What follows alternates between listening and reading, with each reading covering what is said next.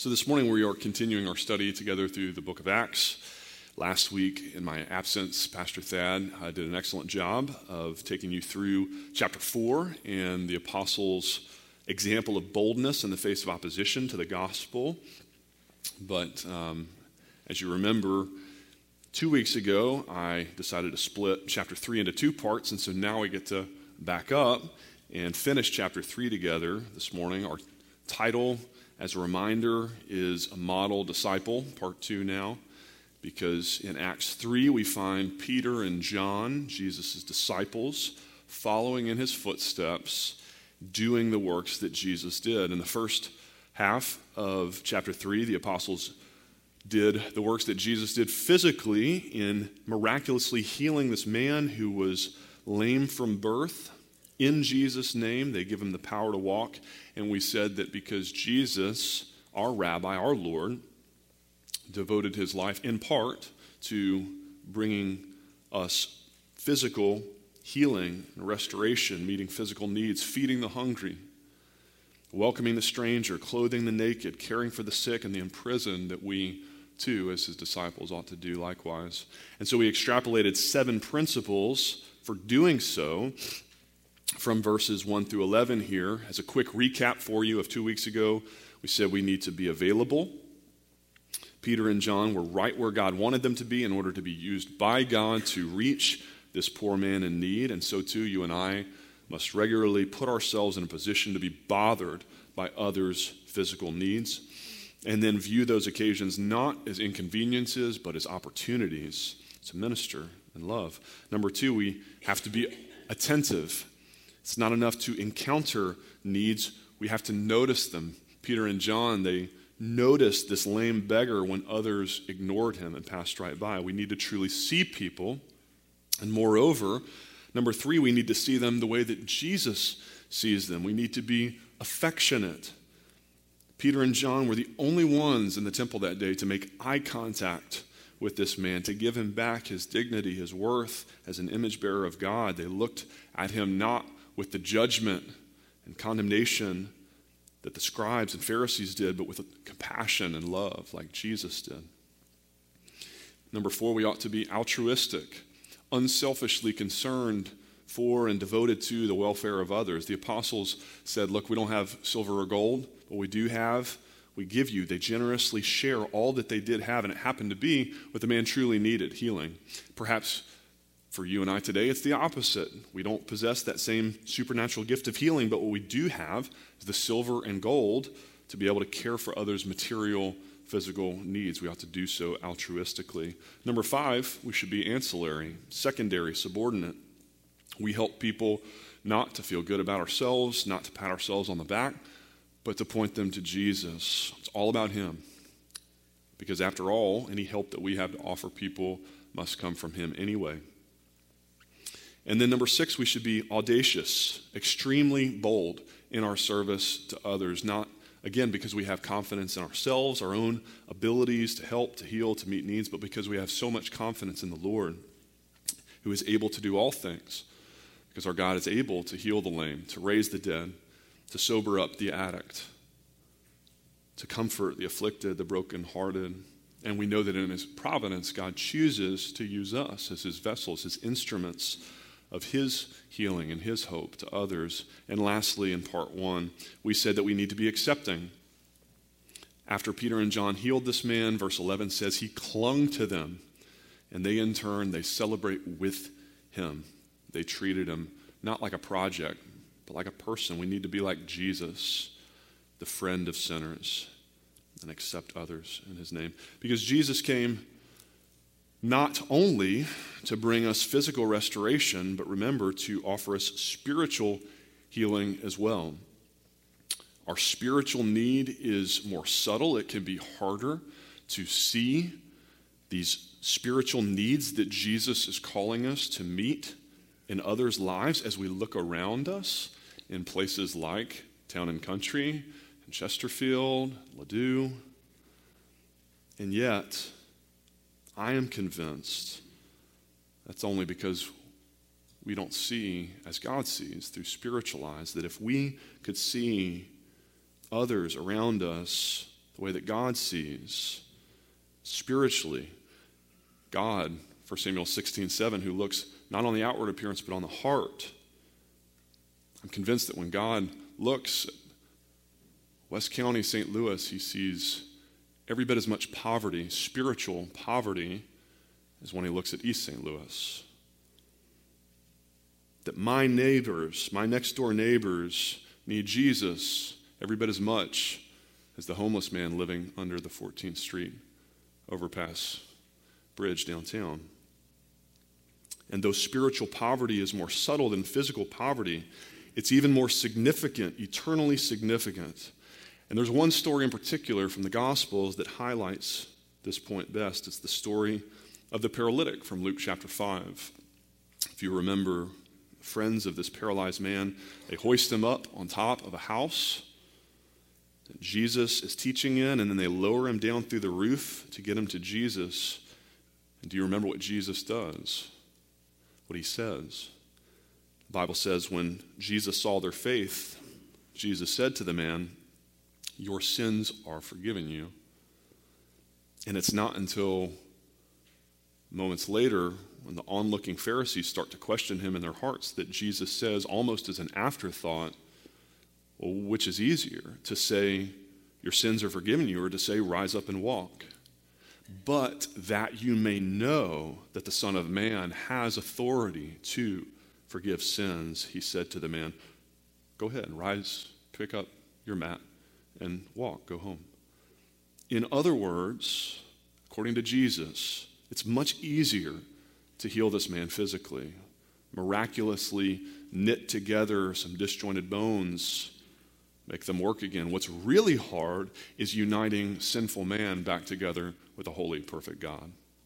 That's really hard. Impossible, in fact, for anyone but God to forgive sins, spiritual healing. The Pharisees were right.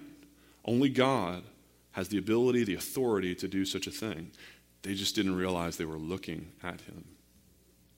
Jesus, God in the flesh. And so to prove it, Jesus heals the man's physical paralysis secondarily. And so here in part 2, this morning, second half of Acts chapter 3, we're going to examine our calling as Jesus' followers to minister, even more importantly, to people's spiritual needs. And so to the 7 exhortations concerning physical healing that we just recapped, we're going to add another 11 encouragements this morning for offering spiritual restoration to others. Why are you laughing? You don't think I can? I'm going to get you out in time for lunch. 11 exhortations. Would you stand with me as we read Acts chapter 3? We're going to actually pick up in verse 11 where we left off. We're going to actually go through chapter 4, verse 4, where Pastor Thad picked up last week. Peter and John, you remember, have just healed this man, lame from birth, and then we read the word of the Lord. While he clung to Peter and John, all the people, utterly astounded, ran together to them in the portico called Solomon's. And when Peter saw it, he addressed the people, "Men of Israel, why do you wonder at this? Or why do you stare at us as though by our own power or piety we have made him walk? The God of Abraham, the God of Isaac, the God of Jacob, the God of our fathers, glorified his servant Jesus, whom you delivered over and denied in the presence of Pilate when he had decided to release him. But you denied the holy and righteous one and asked for a murderer to be granted to you, and you killed the author of life, whom God raised from the dead. To this we are witnesses, and his name, by faith in his name, has made this man strong, whom you see and know. The faith that is through Jesus has given the man this perfect health in the presence of you all. And now, brothers, I know that you acted in ignorance, as did your rulers. But what God foretold by the mouth of all the prophets, that his Christ would suffer, he thus fulfilled. Repent, therefore, and turn back, that your sins may be blotted out, that times of refreshing may come from the presence of the Lord, and that he may send the Christ appointed for you, Jesus, whom heaven must receive until the time for restoring all things, about which God spoke by the mouth of his holy prophets long ago. Moses said, the Lord God will raise up for you a prophet like me from your brothers. You shall listen to him in whatever he tells you, and it shall be that every soul who does not listen to that prophet shall be destroyed from the people. And all the prophets who have spoken from Samuel and those who came after him also proclaim these days, you are the sons of these prophets and of the covenant that God made with your father, saying to Abraham, in your offspring shall all the families of the earth be blessed. God, having raised up his servant, sent him to you first to bless you by turning every one of you from your wickedness. And as they were speaking to the people, the priests and the captain of the temple and the Sadducees came upon them, greatly annoyed because they were teaching people and proclaiming in Jesus the resurrection from the dead. So they arrested them and put them in custody until the next day, for it was already evening. But many of those who had heard the word believed, and the number of the men came to about 5,000. This is the word of the Lord. Let's pray. Father, we thank you again this morning for your word, a lamp unto our feet, a light unto our path. Would you use it now to illuminate our hearts, give us spiritual eyes to see ourselves rightly, sinners in need of grace, to see others around us the way that you see them. Give us your eyes, your heart for the lost, the broken, the hurting. Would you use your word this morning to encourage us, but to challenge us, convict us, exhort us to be the kind of model disciples that you have called us to be. In Jesus' name we pray. Amen. You may be seated. I count 11 marks here of a true disciple who would follow in Jesus' footsteps by offering spiritual healing to others. Number one, we must be advantageous. We've got to take advantage of every possible opportunity to share the gospel. We said 2 weeks ago that we ought to be praying, asking God for these opportunities to share. But the point here is that when God answers those prayers, when God provides us with those opportunities, we've got to seize them to take advantage. Like Peter does here in verse 12. It says, when Peter saw it, when he saw the whole temple crowding around this not so lame anymore man, utterly astounded and searching for an explanation, Peter doesn't waste the moment. Immediately he addressed the people. He jumped at this opportunity to be a witness for Christ. And I'll be honest, I stink at this.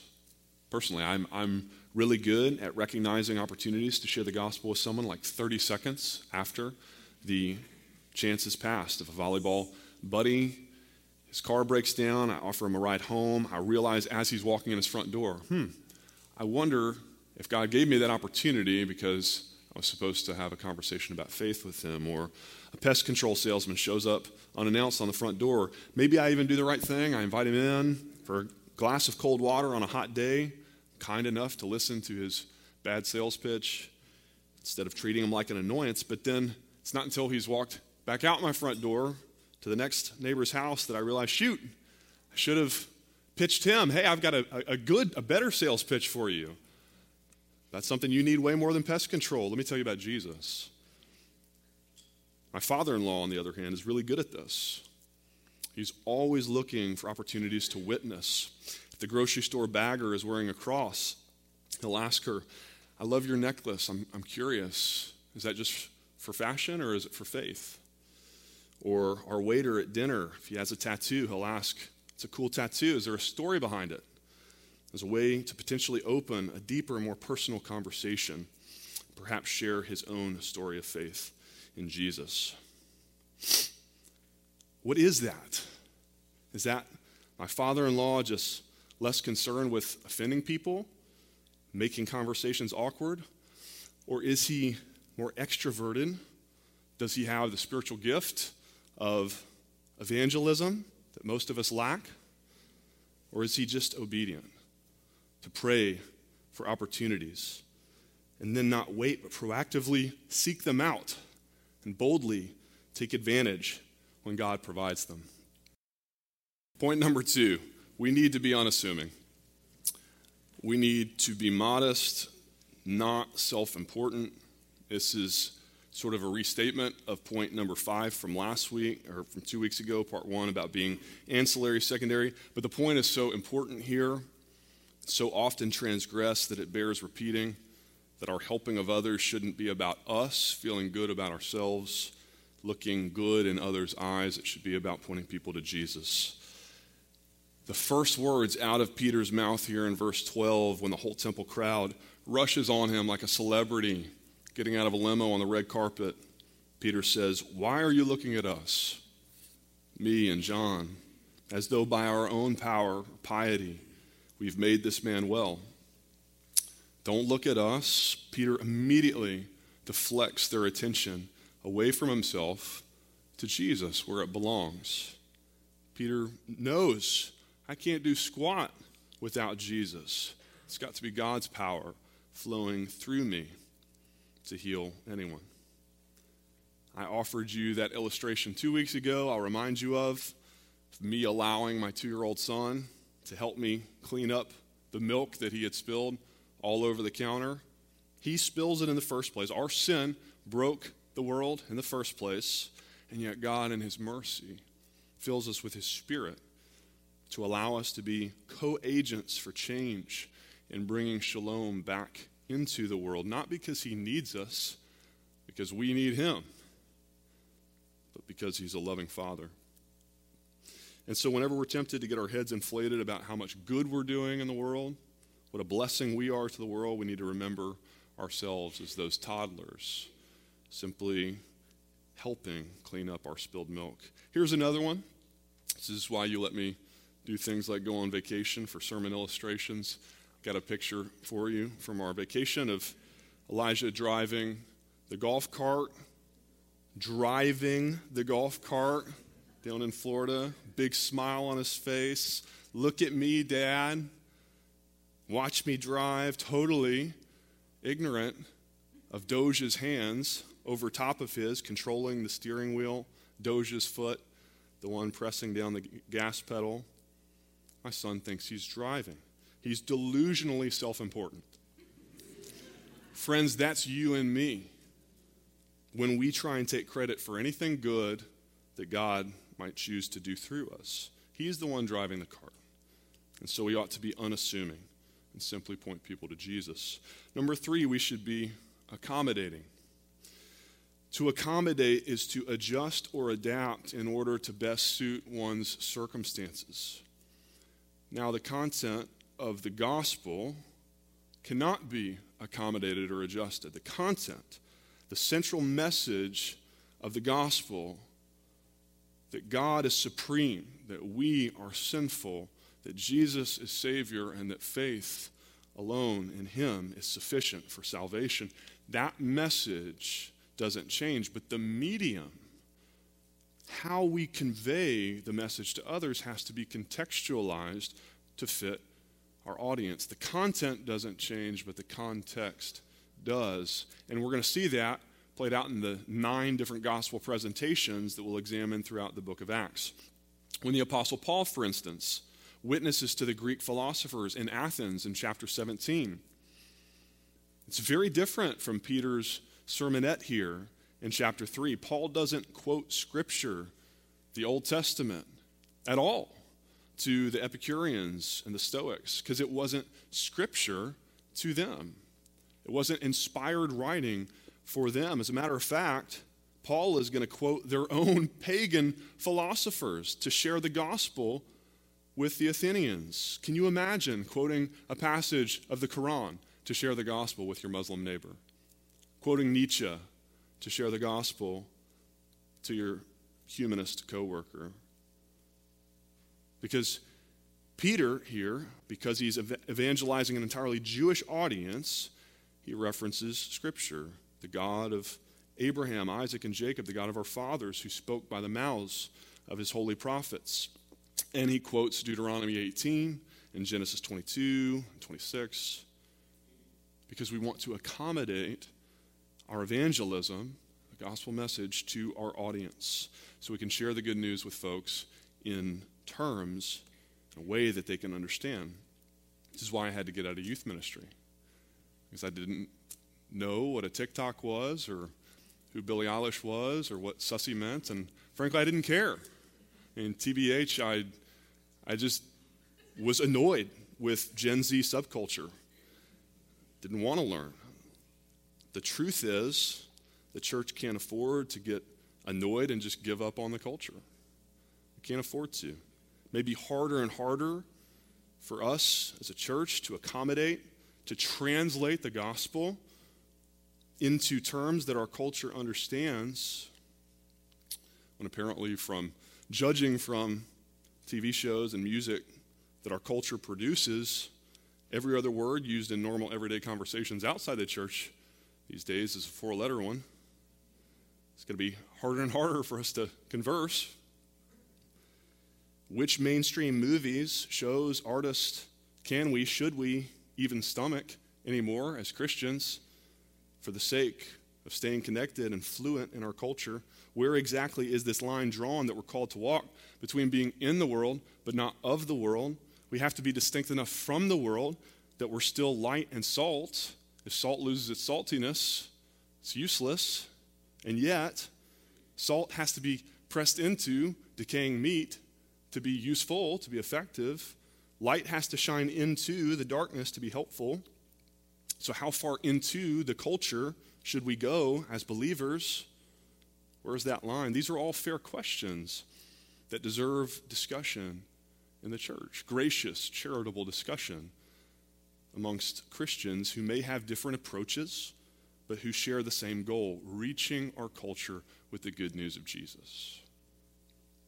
Number 4, sometimes meeting people's spiritual needs will mean being accosting. To accost is to confront boldly.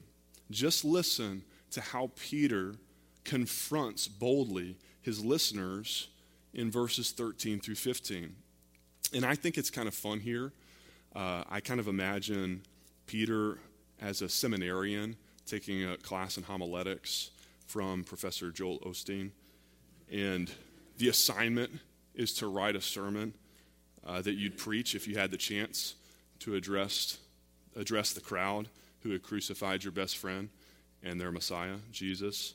And so when it's Peter's turn, he stands up in front of the class and boldly exclaims his sermon, "The God of our fathers glorified his servant Jesus, whom you delivered over and denied in the presence of Pilate when he had decided to release him." Pilate was ready to wash his hands and to let Jesus go, but you wouldn't let him. You denied the holy and righteous one and asked for a murderer to be granted to you instead.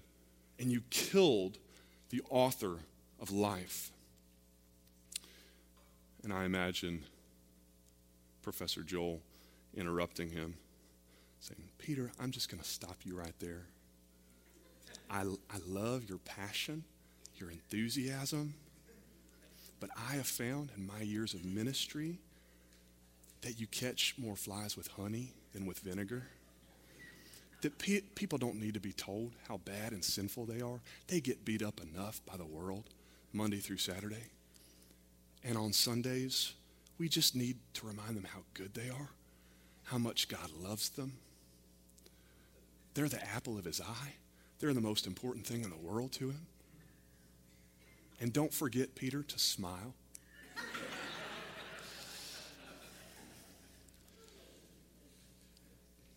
But friends, the good news of the gospel isn't really good without the bad news about our sin, is it? It doesn't even make sense. If we're just good people deserving of God's love, how do you explain him sending his only son to die on a cross? What's the point if we aren't wicked sinners in desperate need of forgiveness? People need to know that they're sinners. Peter's going to say in verse 19, repent, turn around, turn back, that your sins may be blotted out. that you may be saved. There's no salvation without repentance, without recognizing that you need saving, that you're on the wrong path, and then making a conscious decision to turn from your sin and trust in Jesus instead. But that means that people have to be warned about their sin. They've got to be warned about the path they're on and where it leads. We took the kids last week to this neat little wildlife sanctuary down in Florida where you follow this path through the woods and then you come out in this little clearing and there's a big enclosure with 2 giant black bears. And then you follow the path a little farther and you come out another clearing with panthers. A little farther, there's the reptiles, the alligators and water moccasins. Now, I want you to imagine with me that there were no cages, but that by God's grace, as we were walking down the path, we had noticed ahead of us these deadly animals far enough in the clearing to stop and slowly backpedal until we could turn and run for it with all our lives. But while we're running, imagine there's another family that we pass running the opposite direction just as fast toward the bears and panthers and alligators. How much would I have to hate them not to warn them about what's ahead of them on the path? To let them keep running toward imminent death without so much as a warning.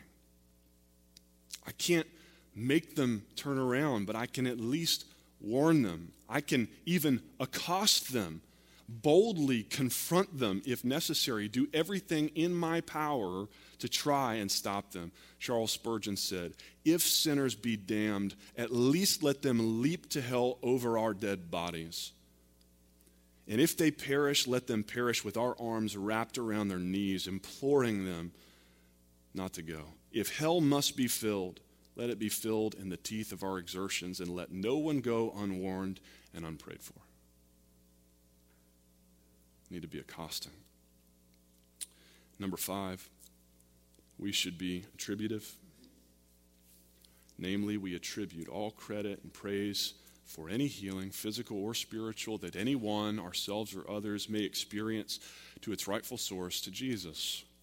He is the source of all healing. We're ancillary, we're unassuming, we're attributive. This point is so important that Peter repeats it now a 3rd time in verses 15 and 16. He says, "You killed the author of life." That's the bad news.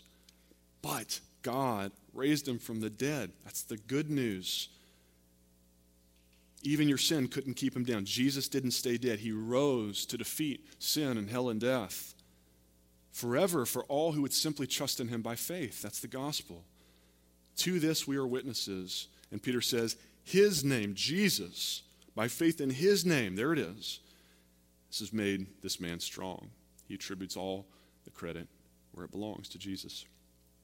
Let me give you 3 quick reasons why it's such a good thing that Jesus gets all the credit and all the praise for saving sinners.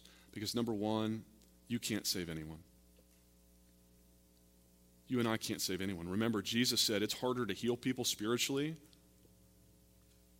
to miraculously snap their bones back in place,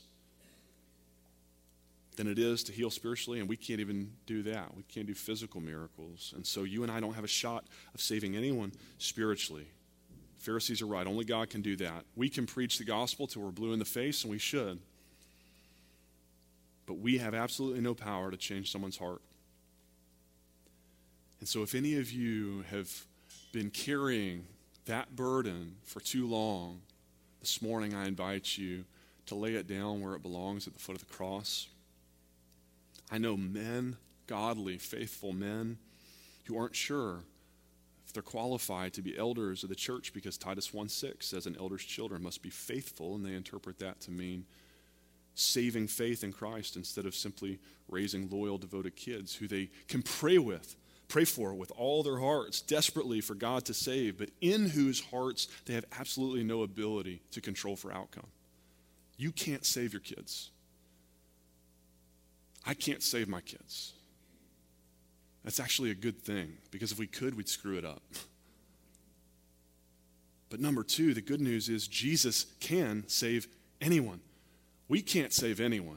Jesus can save anyone. He alone gets the praise because he alone has the power to save.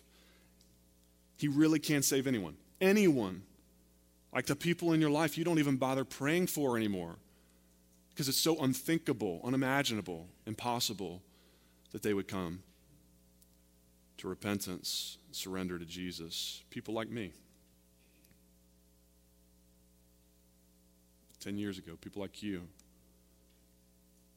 Jesus can and does save. Praise God. Thirdly, it's good news that Jesus does the saving because we can trust him. Jesus promised that God gives good gifts to his children who ask of him, and there is no better gift to pray for someone else than salvation. We know that's God's desire. 1 Timothy 2:4, God desires all people to be saved and to come to the knowledge of the truth. Our job is to pray for it. We keep praying, pleading, preaching, loving on them, and trusting in him that God's word will not return void. And when God saves, he gets all the praise. Number 6, we need to be amicable. To be amicable is to be characterized by or showing goodwill, friendly, peaceable. Now, Peter doesn't pull any punches here. He says, you killed Jesus, you killed the author of life, but then the very next thing he does in verse 17 is to bend over backward to try and assume the best about their motives and to try and build a bridge rather than burn one in order to win his listeners to Christ. He says, verse 17, now brothers, I know that you acted in ignorance, as did your rulers. Peter refers to them affectionately as brothers.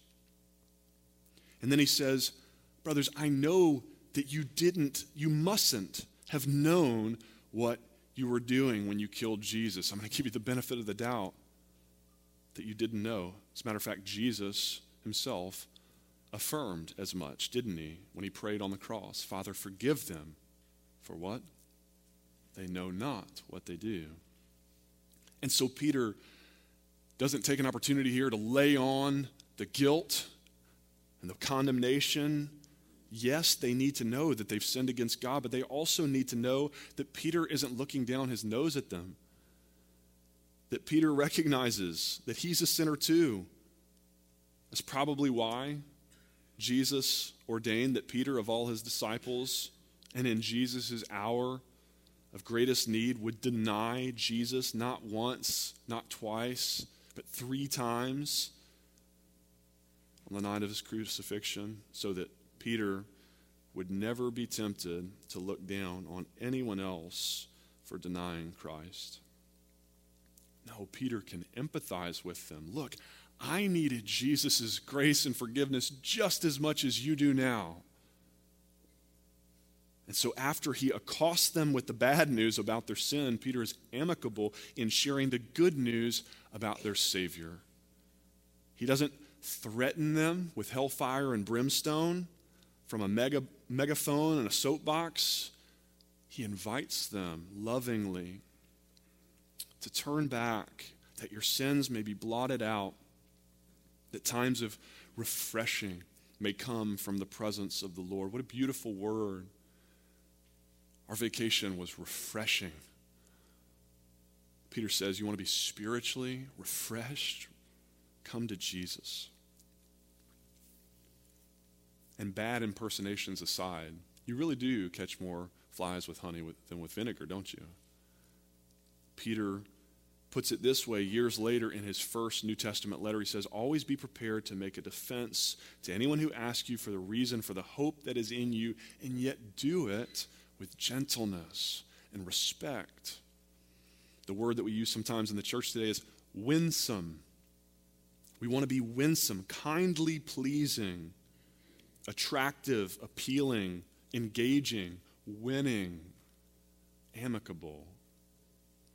Is that us? Does that describe you and me in the church? And yet, we've got to be amicable, but number 7, we've also got to be adamant, unyielding in our stand for the truth. Peter knows, as Paul will write later in 1 Corinthians 1, that Christ is a stumbling block to the Jews, and yet he doesn't shy away from preaching Christ crucified and resurrected for the forgiveness of sin. Verses 18 through 19 there. He's adamant. It's the gospel. They've got to hear it. They've got to hear the truth. But boy, that is a tough balance to strike, isn't it? To be both amicable and adamant, to be equally winsome about the good news of the gospel and yet unyielding about people's sin and their need for it, their need for salvation. While we're at it, we can add number 8, our need to be adjuring. To adjure is to charge or command earnestly, to entreat or request solemnly. Peter adjures them. He pleads with them, begs them in verse 19, repent, brothers, turn back. Don't continue down the path. There's no cages on the animals. If sinners be damned, let them leap to hell over our dead bodies. Peter's wrapping his arms around them. If they're going to hell, they're doing it with my arms around their knees. Number 9, we must be assuring. Specifically, we need to assure people of 3 unavoidable and imperative biblical truths. 3 truths that Peter assures his listeners here of. Number 1, that God has fulfilled his Old Testament promises to us in Jesus. Verse 21 says Jesus is the fulfillment of all the things about which God spoke by the mouths of his holy prophets long ago. Verse 22, Jesus is the fulfillment specifically of Moses' promise that the Lord will raise up for you a prophet like me from your brothers. And verse 24, that all the prophets who have spoken from Samuel all the way down, all of them also proclaim these days, the days of Jesus we're now living in. He's the Messiah. It's all been pointing to him. Secondly, Peter assures them that because of that, if they reject Jesus, they are in eternal trouble. That's verse 23. You shall listen to him in whatever he tells you, and it shall be that every soul who does not listen to that prophet, the Messiah, to Jesus, shall be destroyed from the people. But thirdly, and conversely, Peter assures them that if they will not reject, but if they will receive Jesus, they will be delivered and eternally blessed. Verse 26, God having raised up his servant Jesus, he sent him to you first, the Jews first. I'm not ashamed of the gospel. It's the power of salvation for all who believe. It's the saving message of God for all who would believe, to the Jew first, secondly to the Gentile. He did it to bless you by turning every one of you from your wickedness. So do it. Turn from your wickedness. Repent. Head to Jesus. That's a pretty good, concise list of the core, essential gospel truths that we need to be assuring folks of. If we're going to be ambassadors for Jesus of spiritual healing, these 3 truths: that God has spoken to us in his word, the Bible, and that Jesus, his son, was the word made flesh, and the fulfillment and the focus of all of Scripture. That number 2, therefore, to reject Jesus means spiritual suicide. John 3:18, whoever does not believe is condemned because he has not believed in the name of the only Son of God. Jesus said, John 14:6, I am the way, the truth, and the life. Not a way, not a path, not a truth, the way, the truth, the life. No one comes to the Father but through me. I'm the only door to get into heaven. Therefore, number 3, to receive him, to receive Jesus, means blessing and assurance and salvation and life. John 3:16, which we sang this morning already.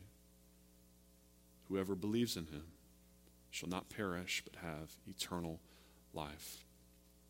It's the good news of the gospel, and what a privilege we have to be God's appointed mouthpieces, his messengers of that truth. Just like Peter refers to the prophets here of old, the Old Testament, were the mouthpieces of God to deliver his promises of salvation to come, we now, today, not just me up here at the pulpit, we're all ministers of this new covenant. We get to be the mouthpiece of God to announce the truth and the goodness, the glory and the beauty of his salvation for all who would simply believe and trust in Jesus. And yet, as we do so along the way, number 10, we need to be advised.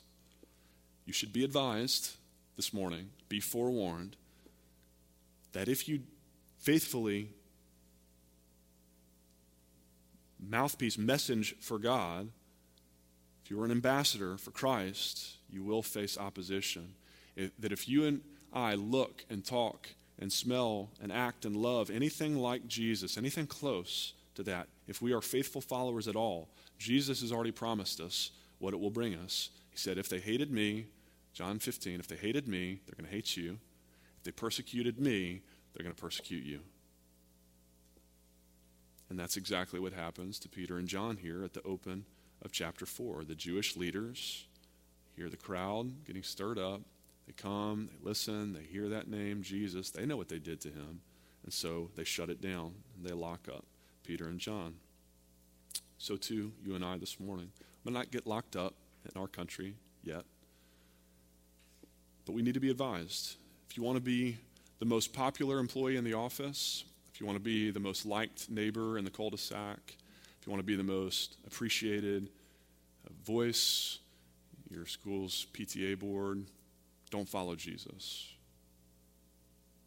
He did not make folks popular 2,000 years ago, and he will not make you popular today. And yet, number 11, if we faithfully follow him, come what may, if we say, like Scripture tells us, as for me and my house, we're going to serve the Lord. I know there's only two teams here, Team Jesus and Team Not Jesus. I know which team I'm on. I'm going to follow him. All my chips on him, all my eggs in that basket, come what may, we can be anticipatory, expectant that God will bless the ministry of his word. He will bless you for it, for ministering, for being faithful, and that he will use you to reach others in his name, just like he used Peter and John. But many of those who had heard the word that Peter spoke believed, and the number of the men came to about 5,000. The harvest is plentiful. The laborers are few. Are we praying that God would send us out, use us as his humble but faithful ambassadors and messengers of the all-important saving news of the gospel that those around us need to hear? I believe that God wants to do a great work in St. Louis, in our city,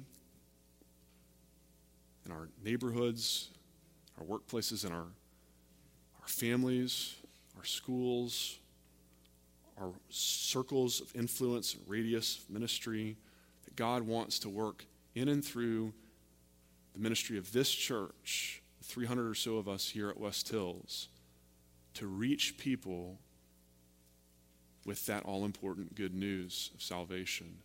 Do we believe it? Are we praying? Are we begging him for it? God, would you use us as your humble instruments, your mouthpieces? And then are we expecting him to do it? We praying and expecting that he would do what only he can do and change hearts and reap the harvest that is plentiful.